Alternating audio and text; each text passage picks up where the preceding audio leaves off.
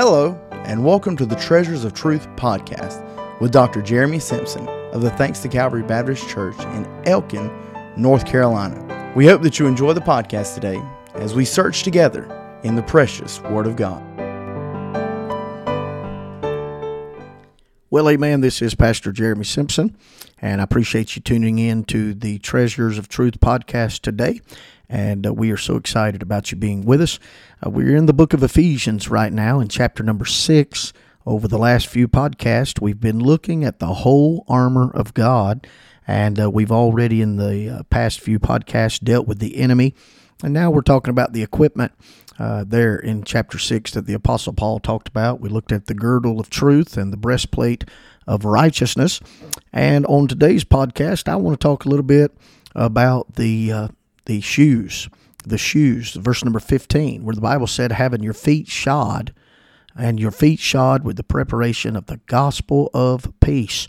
And I told you all of these pieces are necessary. He said the whole armor of God, the complete armor of God. We certainly need the armor. We completely need the armor, and we can confidently use the armor to fight against the spiritual wickedness that is coming against us. And so these shoes of the gospel of peace, the word shod there that you find in verse number 15, and your feet shod with the preparation. That word shod is the Greek word hupadeo, and it means having underbound the feet, having underbound the feet. Now you got to remember, this is an epistle that is born out of the prison. The Apostle Paul has written this in his recollection of the time that he spent there in the prison, awaiting trial, awaiting execution. We know he was to be beheaded and eventually was beheaded.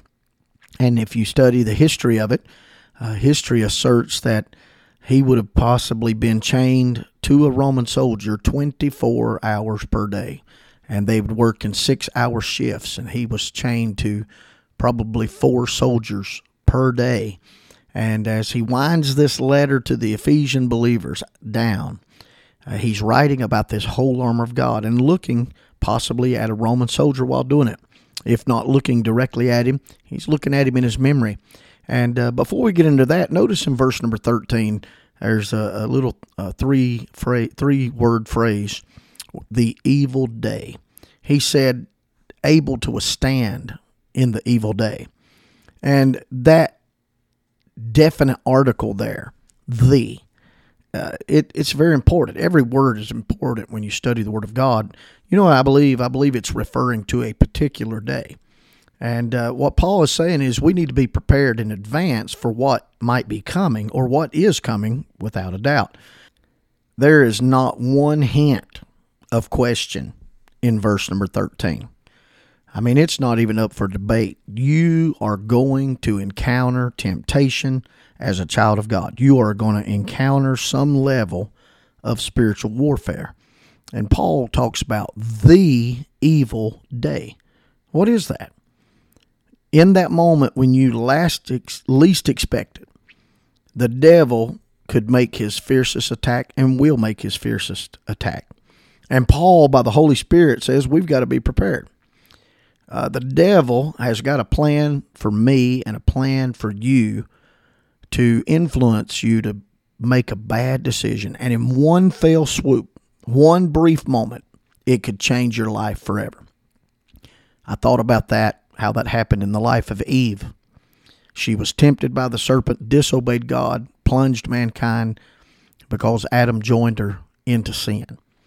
That moment happened to David, who was not prepared for the evil day, and he would never be the same. Though he was forgiven, it carried lasting consequences. What about Moses, that great man of God of Israel, the mediator between Israel and the Father, called of God to lead the people to the promised land, but in a weak moment of anger, he twice smote that rock that symbolized Christ, our once smitten Savior, and 40 years of wilderness work and wandering went down the drain, and he wasn't allowed to enter into Canaan, the abundant life. What about Simon Peter? Denied the Lord one moment and changed history what we know about the life of Peter. And I know Peter went on to serve the Lord. I mean, in his first 6 sermons that he preached, he had over 10,000 saved. But I guarantee you, you could have got a hold of Simon Peter and said, do you wish you'd have never denied the Lord? And he absolutely would have said, I wish that blemish was never on that record. The moment happened to Samson when he laid his head in the lap of Delilah. The moment happened to Saul as jealousy sprang in his heart when they began to sing, Saul's killed his thousands, David's killed his 10,000s. That moment when he allowed that jealousy and that rage to enter in changed his life, cost him his throne and his testimony, and ultimately his life. And only the whole armor of God can withstand the onslaught of that evil day. The evil day. Brother Jeremy, what is that? Well, there's no specifics in verse 13. We're just told to be prepared. And I've read and studied, and I've even heard some say that it's the last days we're living in. But I don't take that view. I believe the evil day is today. You say, why do you say that? Because the only day that I have any power or control in or choices in, it's not yesterday or tomorrow. Yesterday's gone, tomorrow may never come. The only day that I have any power or control or choice over is today. Today is the evil day. Today, think about this. Today could be the day that you make a choice that ruins the rest of your days. Today could be the day that you make a choice that destroys your testimony or destroys your family. Today could be the day that you allow Satan a stronghold in your life. You can do nothing about yesterday's failures. You can do nothing about tomorrow's fears. But today you can be prepared to fight.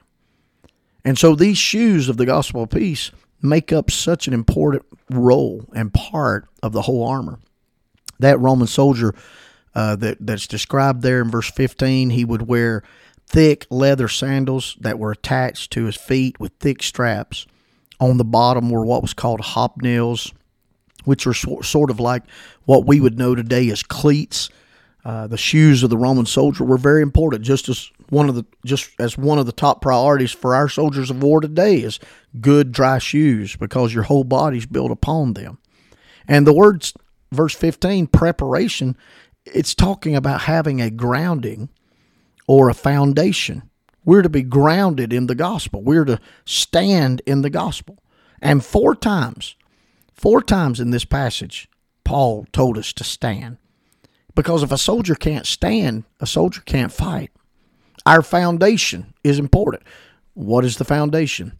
The shoes of the gospel of peace. Our foundation is the gospel.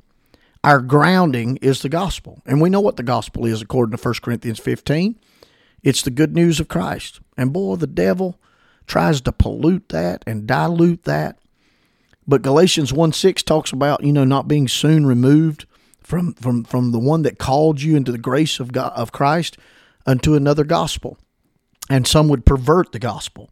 And he said, though an angel from heaven or me preach unto you any other gospel, he said, let him be accursed.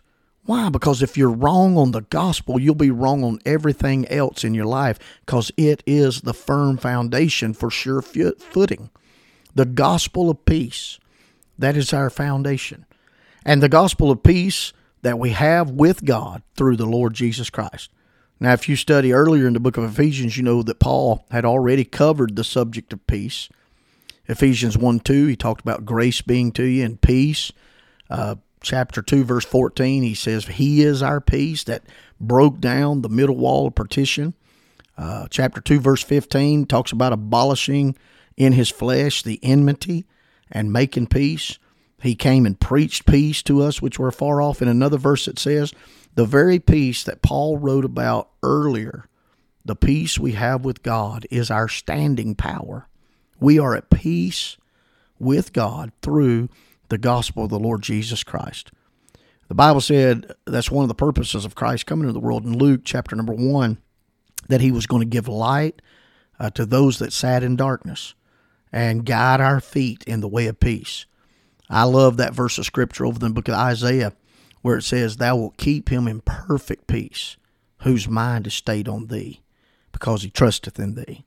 And, well, how's that help us in fighting? How does that help us in fighting? Because we're talking about a warfare here. We're talking about, this spiritual battle that's going on. And how does the peace of God help us? And the peace with God, more importantly. Because it's peace when you read verses like Romans 8:31, if God be for us, who can be against us? That's a battle. And he said, you've got God for you. There's peace in 1 John 4:4, where it says, ye are of God, little children, and have overcome them, because greater is he that is in you than he that is in the world. There's peace in John chapter 10, verse 28, where the Bible said, I give unto them eternal life, and they shall never perish. There's peace in Romans 5:1, therefore, being justified by faith, we have peace with God. There's peace in Romans 8:37, that we're more than conquerors through him that loved us. So the shoes of the gospel, that's very important, the gospel of peace. That gospel is what brings peace and brings our foundation, because the gospel is what ended the war between the sinner and God. And the fact that we're in a war today, isn't it a blessing that the war we have today is with satanic forces and not with the sovereign God of heaven? Because that means God is no longer our enemy. God is now our ally. And the foundation we stand upon is we know we can stand in the evil day, because the gospel of peace means we are no longer standing alone. I mean, how can we stand against Satan, against the world, against our own flesh, if God is not on our side? Because before the gospel, you didn't have just 3 enemies. You had 4 enemies. Have you ever thought about that? Before the gospel, before the good news, and before salvation, you had 4 enemies, not 3 enemies. You had Satan, flesh, the world, and you also had God Almighty angry with the wicked every day. But the gospel tipped the scales. And the word Paul used to describe the relationship with God before the gospel is the word enmity. Enmity. And that is a Greek word, ekthra. And it means hostility, opposition. It really literally means you were at war with God.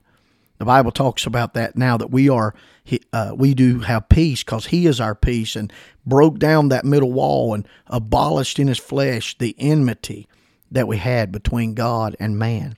And so what the gospel does, and this is why it's so important to understand that you need to have this foundation and your shoes founded on this, is because the gospel put you on the right side of the battlefield.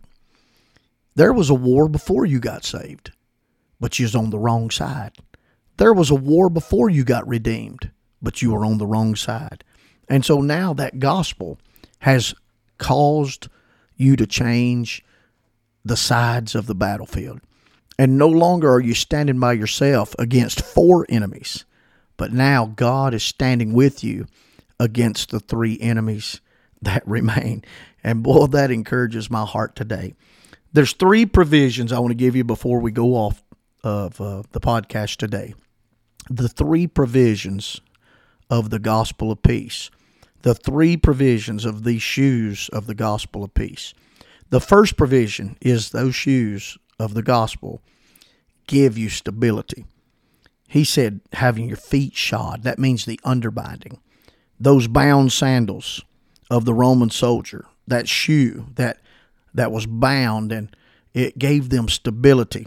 It's something I really love as I was studying this. And something I really love about this is that this shoe described here was worn by the common soldier. Paul is writing about common materials that are not just for the elitist, not just for the exclusive. God provided for the common soldier in his army.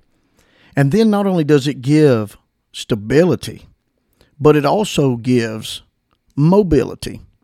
The Bible here, this shoes, see, he's describing the soldier of Caesar's army.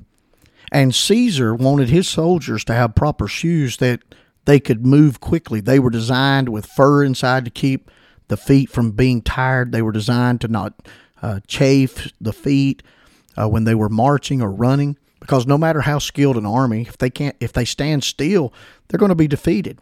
So stability is necessary, but so is mobility. Once you stand your ground and you take that ground, then you move forward. Stability is our message, but mobility is our method. And as soldiers, we need to be on the move. We need to be growing every day in the grace of the Lord Jesus Christ, because the battle is never going to be won if we're sitting still. And so it needs stability, and it needs mobility, and also we need possibility. Because when you're stable on your feet and you're mobile on your feet, we have the possibility of setting prisoners of war free.